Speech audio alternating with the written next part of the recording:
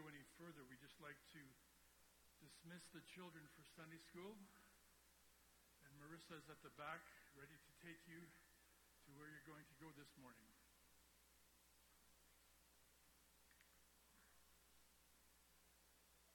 Again, welcome here. It's so nice to see all of you live and in living color,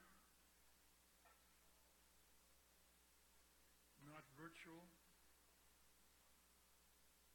You're actually here. That's great.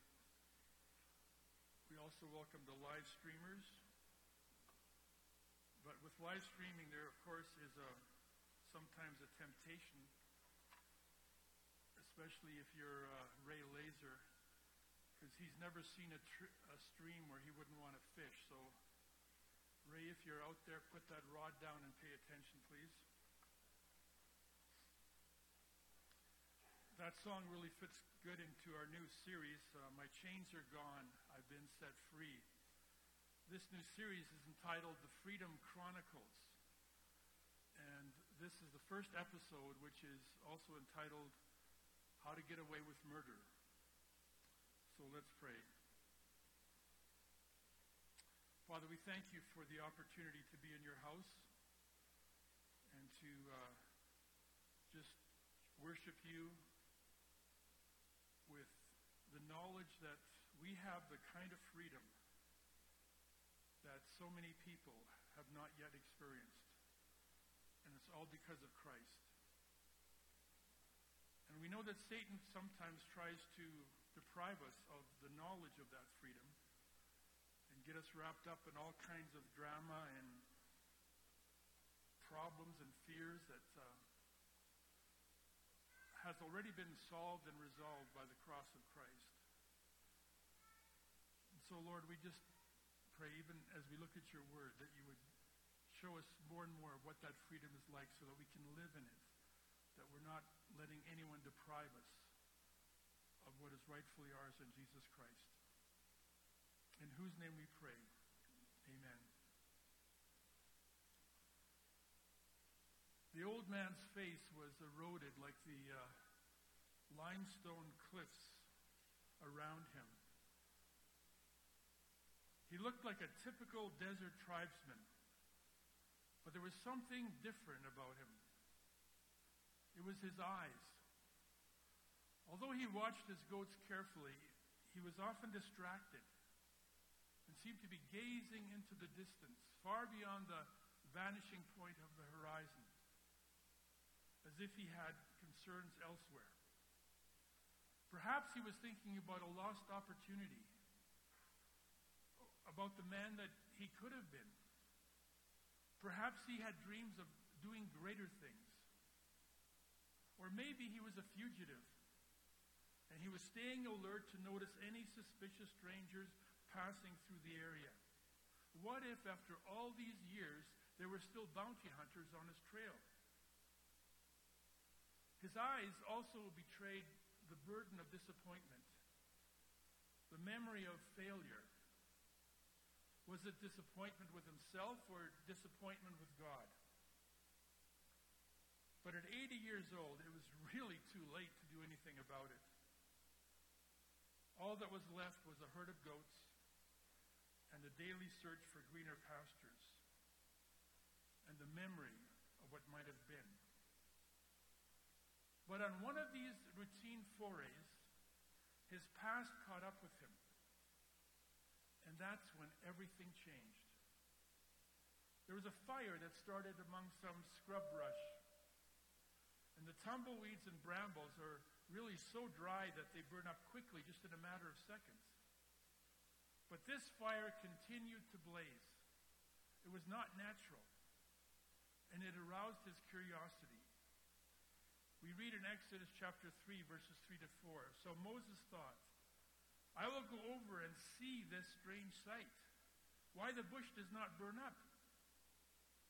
And when the Lord saw that he'd gone over to look, God called to him from within the bush, Moses, Moses. And Moses said, Here I am. This is one of the most familiar incidents in the Bible. Moses encountering God at the burning bush. It was a divine rendezvous that would forever change the history of the world. In fact, that encounter still impacts us today in the most profound ways. But we need to know the backstory. You see, in the Bible, there's a radical difference between the kingdoms of the world and all of their splendor and the kingdom of God. The great civilizations of the past, Babylon, Rome, Egypt, were magnificent, impressive, powerful, but they were also corrupt and crumbling.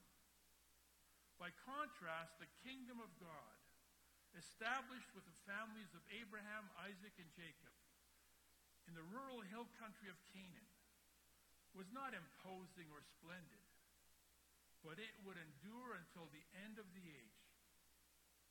Now, in the beginning, those two kingdoms remained separate and minded their own business until Jacob's son Joseph was taken to Egypt and sold as a slave.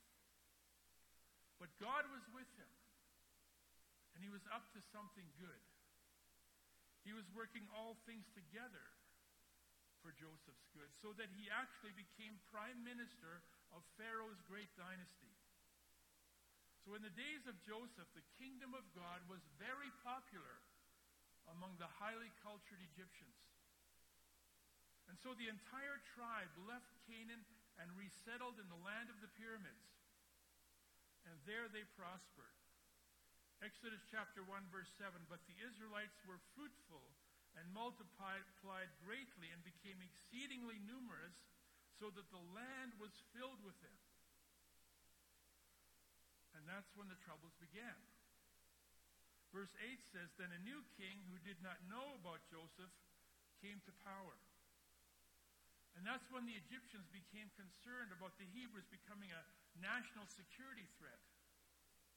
And so eventually the Egyptians turned the Hebrews into slaves and subjected them to forced labor, hoping that the momentum would slow, but it didn't really work. So finally, the Pharaoh decreed the doctrine of forced population control. In verse 22, the Pharaoh gave this order to all his people: "Every boy that is born you must throw into the river, but let every girl live." This was one of the great atrocities of history. Ultimately, the kingdoms of this world have little regard for the children of God. And tragically, abortion is a continuation of that kind of evil. And it was Moses himself who was one of the intended victims of this purge. He was born with a death warrant attached to his birth certificate. But once again, God was up to something. In Acts chapter 7, verse 20, we read, "At that time Moses was born, and he was no ordinary child. For 3 months he was cared for in his father's house." He was no ordinary child. Have you ever had a child that you thought, well, they're just ordinary? Don't all parents think that this is no ordinary child? Of course they do. And so they hid him and cared for him for 3 months. And after that, Moses was thrown into the crocodile-infested Nile, or rather, launched in a waterproof bassinet made of reeds. And downstream, the Pharaoh's daughter was bathing, and she saw this, and she had the floating basket retrieved, and she was delighted by its contents. She opened it and saw the baby.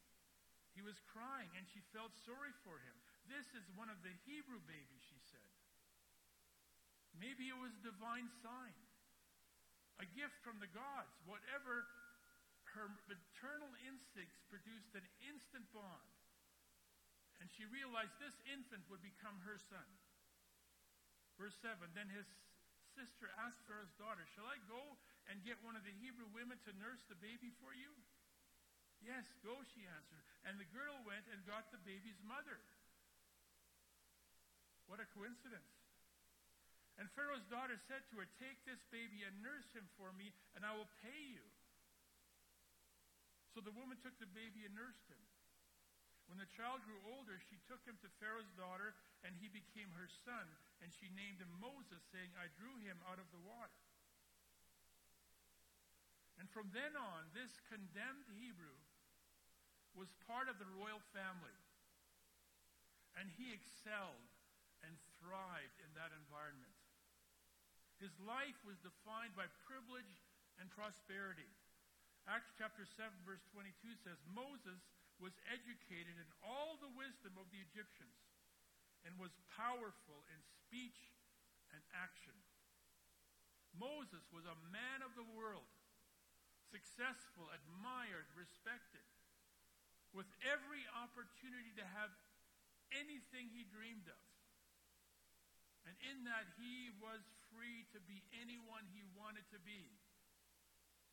And so in the prime of his life, Moses was in the epicenter of the material world, surrounded by the glory and the grandeur of human greatness, the massive monuments and monoliths of the most advanced civilization in the world, those spectacular works of art depicting jackals and owls, the gods of Egypt. But somehow, for Moses, the world was not enough. There was something missing. With all of the color and the pageantry and the energy of that great culture, you would barely notice the corruption, the abuses, the butchery that made all this possible. But someone noticed, and early memories were stirred. Moses knew that the Hebrew slaves were his people, and he was drawn to their plight. Chapter 2, verse 11, one day after Moses had grown up, he went out where his own people were and watched them at their hard labor. See, until this point in his life, Moses had been indoctrinated in the worldview of Egypt. He was taught to believe that might makes right. The strong are blessed by the gods to overpower the weak. The defeated must serve the victorious. It was the way of the world. I mean, you saw this in the animal kingdom. This was Darwinianism at its best. And you, Moses, are privileged to be part of the superior race, not by birth, but by the generosity and grace of the royal family. You're not getting my best side. So Moses had come a long way. He was educated in all the wisdom of the Egyptians and was powerful in speech and action. If you want my best side, there you go. Everybody wanted to be like Moses. But this wasn't his true identity. This wasn't what he was created to be. In a way, he was a victim of identity theft. And this is something that happens all the time. Children are raised in godly homes. And maybe they go off to university where they are overwhelmed by a qualified spokesman of the opposing viewpoint. People who sound so convincing in their evangelistic zeal as they try to turn your heart away from eternity and toward the right side of history. That's where all the smart people are, the most successful ones. So give up your superstitions and follow the science. You know, it's both interesting and disturbing that our universities used to be places where you could find a sanctuary for free speech. Free speech was absolutely their highest goal. But now, from what I hear from students going there, it's open season on any narrow-minded believer who follows the Bible. You have to be very careful what you say. The only real safety now is in conformity, because cancel culture does not really allow for free speech. So forget about the kingdom of God and become someone who matters in the kingdom of this world. Now, don't misunderstand me. I'm not saying don't go to university. university. Education is a wonderful thing. It opens up many opportunities. So stay in school, kids, or you'll end up just like me. I'm warning you. What I'm saying is, Romans 12:2, do not conform any longer to the pattern of this world, but be transformed by the renewing of your mind. Do not conform to the pattern of the world, because if you do, you will also become a victim of identity theft. It's happened in our family and so many others. But our hope is in God, that somehow He will remind them of their true identity in Christ. We don't know where, we don't know when, but something will awaken their soul from hibernation. Like the younger brother in Luke 15:17. It says, when he came to his senses, he said, I will set out and go back to my father's house. And that's what happened to Moses.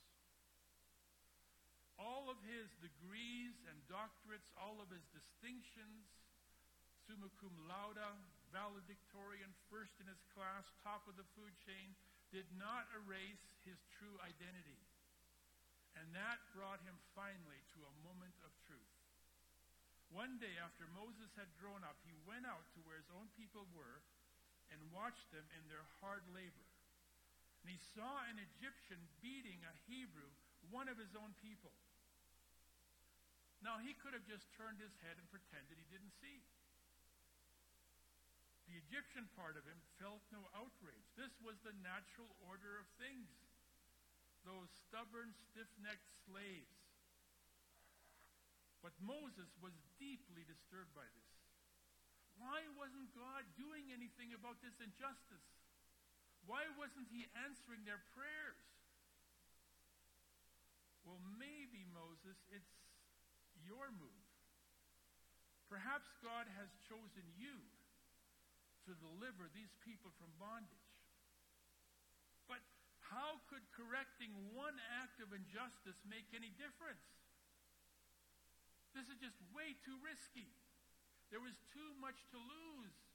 He was the most popular member of the royal family. He had more Twitter followers than anyone else.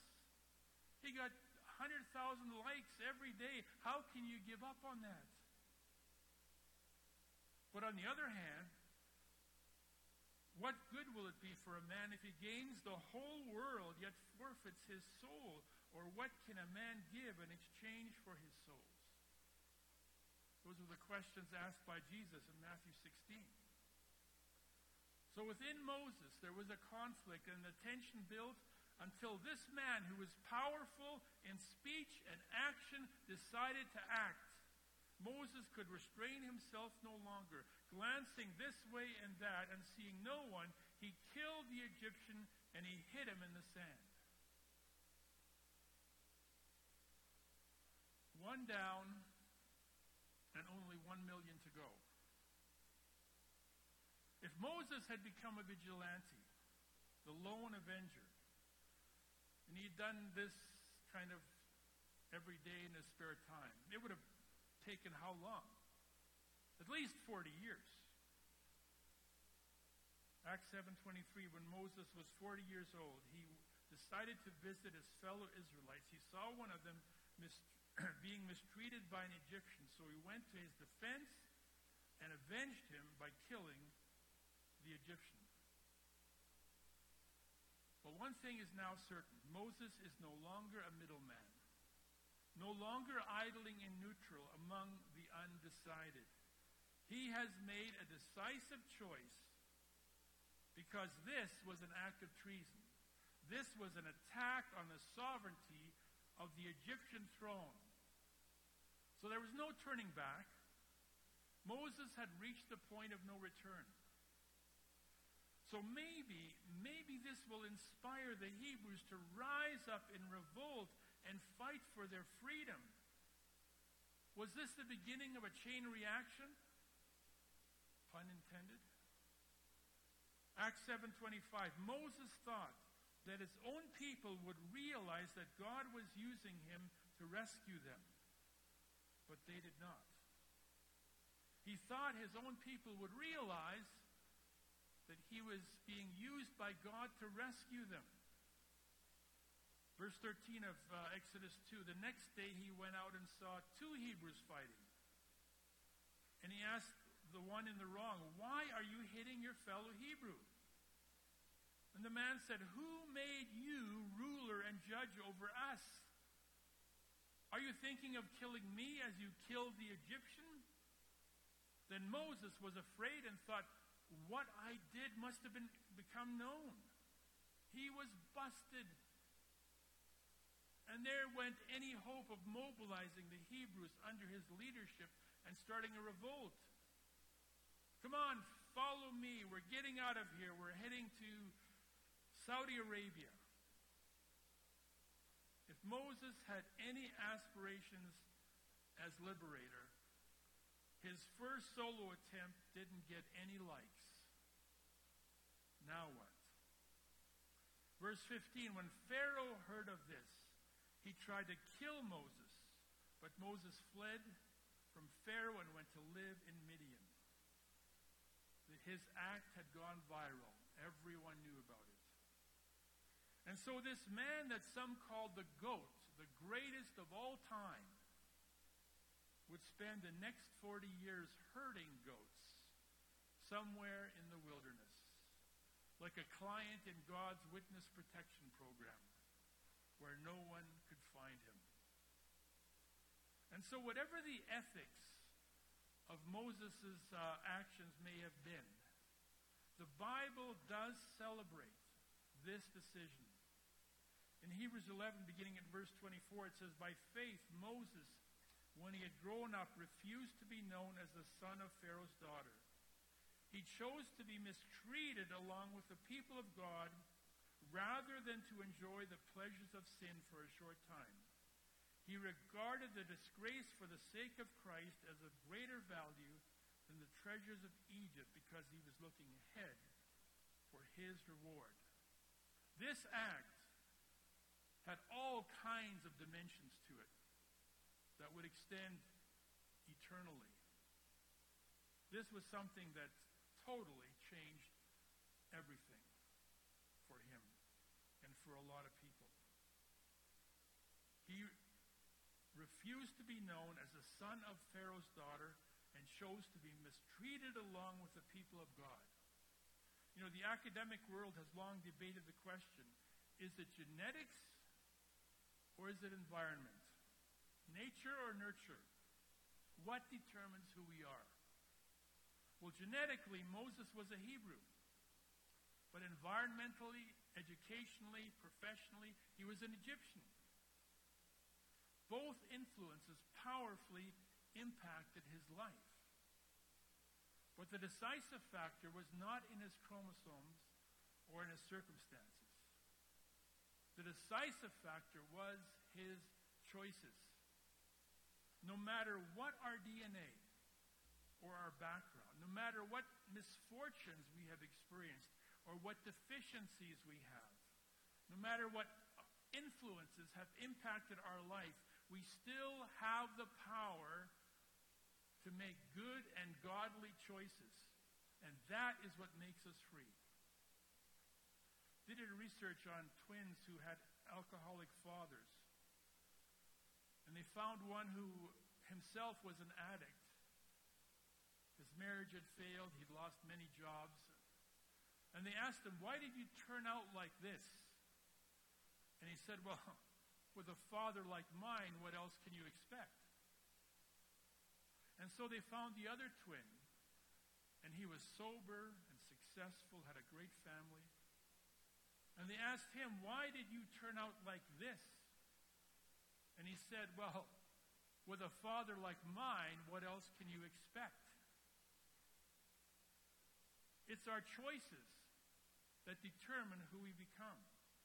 Because our choices can break any bondage to sin, to addictions, to failure, to fear, to defeat and self-pity. We can be free from any natural weakness, especially when these choices are made in the supernatural power of the Holy Spirit. Because the supernatural always trumps the natural. And that's where the Holy Spirit comes in. And so we are free. We have veto power. We can say no to God and reject everything He offers us. And we can also say no to temptation and everything the world offers us. What we can't do is say, oh man, I couldn't help it. The devil made me do it. It's not my fault. I was under orders. Everybody else was doing it. If God has given us freedom, then there is no excuse. Now, of course, freedom will have consequences. Because if you affirm the biblical worldview, for example, in some academic circles, they may laugh at you and hurt your feelings. If you don't endorse political correctness, the world may call you a traitor. If you don't conform to religious orthodoxy, you may end up nailed on a cross. Freedom has consequences. Even for Moses, who lived the next 4 decades in self-imposed exile among the desert nomads. Out there were no more libraries, no banquet halls, no military parades, no grand cultural spectacles, just goats and sheep and sandstorms. There wasn't even any Wi-Fi. And somewhere, far away, there was another Egyptian beating a Hebrew slave. But Moses had given up. He'd given up any thought of liberating his people. God, however, had not given up. Moses' career as a freedom fighter had gotten off to a really bad start. But God wasn't finished with him yet. And that's why one day Moses saw something curious. And he went over to see the strange sight, why the bush does not burn up. And God called to him from within the bush, Moses, Moses. And Moses said, here I am. For the first 40 years of his life, Moses was renowned for his success. Moses spent the next 40 years in the penalty box, haunted by the bitter memory of his failure. Can God do anything with a person like that? Do you know anyone like that? Is there a failure in your past that has kind of overcast your life? It's made you cynical. And you've told yourself, I will never try that again. I'm finished. Is there some unfinished business in your life that's left you both disappointed with yourself and also disappointed with God? Have you given up? Well, if you have, I've got some good news for you.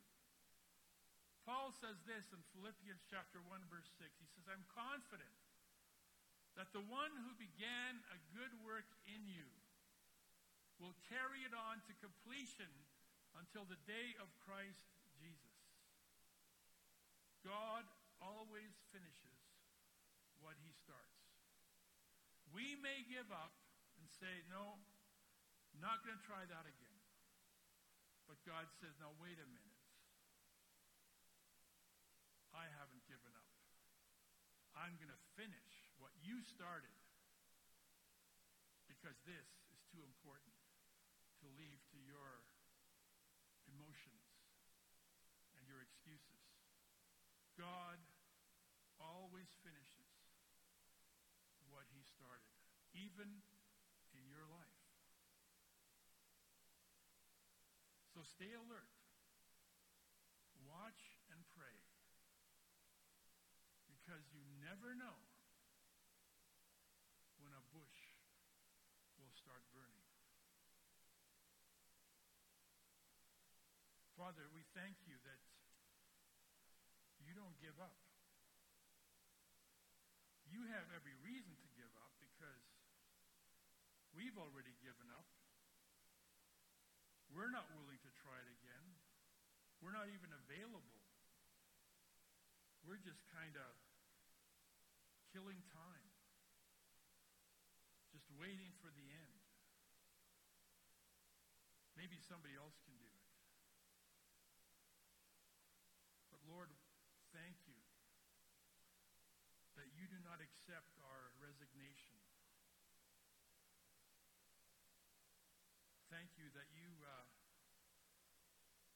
honor the righteous decisions we've made, even if they were a disaster at first, even if we totally failed. To you, those decisions were of great value. And the story is not finished. Moses was 80 years old, but he was just getting to the good part of his life. And that's all because of God. Who would we be without you, Lord?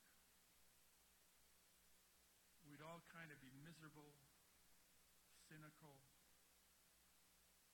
and just consumed with the memories of our failures.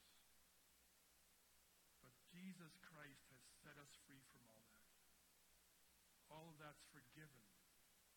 He's renewed everything that the enemy has done, the damage. He came to destroy the works of the devil. And the Holy Spirit, with supernatural power, is there to overcome all of our